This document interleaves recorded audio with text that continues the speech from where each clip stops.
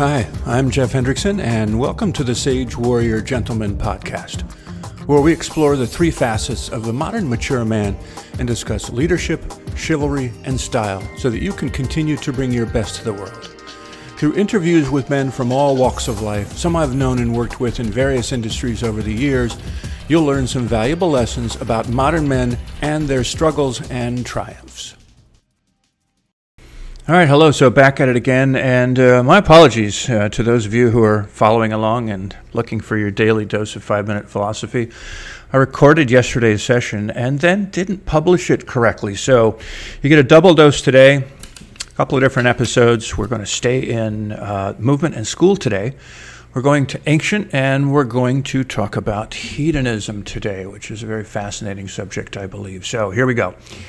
Hedonism is a school of philosophy from the Socratic and Hellenistic periods of ancient Greece, which holds that pleasure is the most important pursuit of mankind, and that we should always act so as to maximize our own pleasure. The earliest manifestation of hedonism was Cyrenaicism, and I will spell that because I know I probably butchered the pronunciation, Cyrenaicism.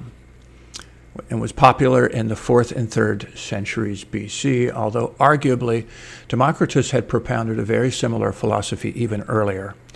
As a movement, it was founded by Aristippus of Cyrene, circa 1435 to 360 BC, a pupil of Socrates, who emphasized one side only of Socratic teaching, that happiness is one of the ends of moral action, to the exclusion of all else. The Cyrenaics emphasized bodily gratification as more intense and preferable to mental pleasures, and denied that we should defer immediate gratification for the sake of long-term gain, two major points of departure from the similar but more modest school of Epicureanism. Now, during the Middle Ages, Christian philosophers largely denounced hedonism, which they believed was inconsistent with the Christian emphasis on avoiding sin, doing God's will, and developing the Christian virtues of faith, hope, and charity. However, Renaissance philosophers such as Erasmus and Sir Thomas More revived hedonism to some extent, defending it on the religious grounds that pleasure was in fact compatible with God's wish for humans to be happy. Libertinism is a philosophy related to hedonism, which found adherents in the 17th, 18th, and 19th centuries, particularly in France and Britain, including the second Earl of Rochester, 1647 to 1680, the Marquis de Sade, 1740 to 1814, and the occultist Aleister Crowley, 1875 to 1947. Libertinism ignores or even deliberately spurns religious norms, accepted morals, and forms of behavior sanctioned by the larger society, and encourages gratification of any sort, especially sexual.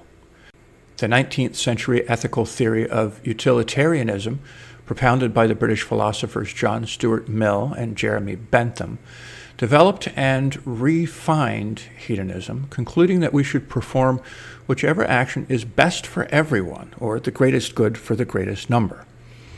Bentham believed that the value of a pleasure could be quantitatively understood, while Mill preferred a qualitative approach dependent on the mix of higher quality pleasures and lower quality simple pleasures. Contemporary hedonists, as represented by an organization known as Hedonist International, strive first and foremost for pleasure, as did their predecessors, but with an additional emphasis on personal freedom and equality. All right, so we got that down in a little bit under 4 minutes. I think that was interesting. I like the things that were mentioned in there. I think I'm going to come back at some point and dig into Aleister Crowley a little bit. I've read a little bit about him, and he's a very interesting character. So maybe we'll do like a sidetrack on him sometime very soon. So there you go. That wraps this one up. This was Philosophy by Movement or School, an ancient philosophy, and we talked about hedonism. So thanks much. Jeff signing out, and see you again tomorrow. So, thanks for joining us for this episode of the Sage Warrior Gentleman podcast. And remember that you can join us and get a free guide over at sagewarriorgentleman.com. We'd love to have you join our conversation, and please help us spread the word if you feel this could help someone you know and care about.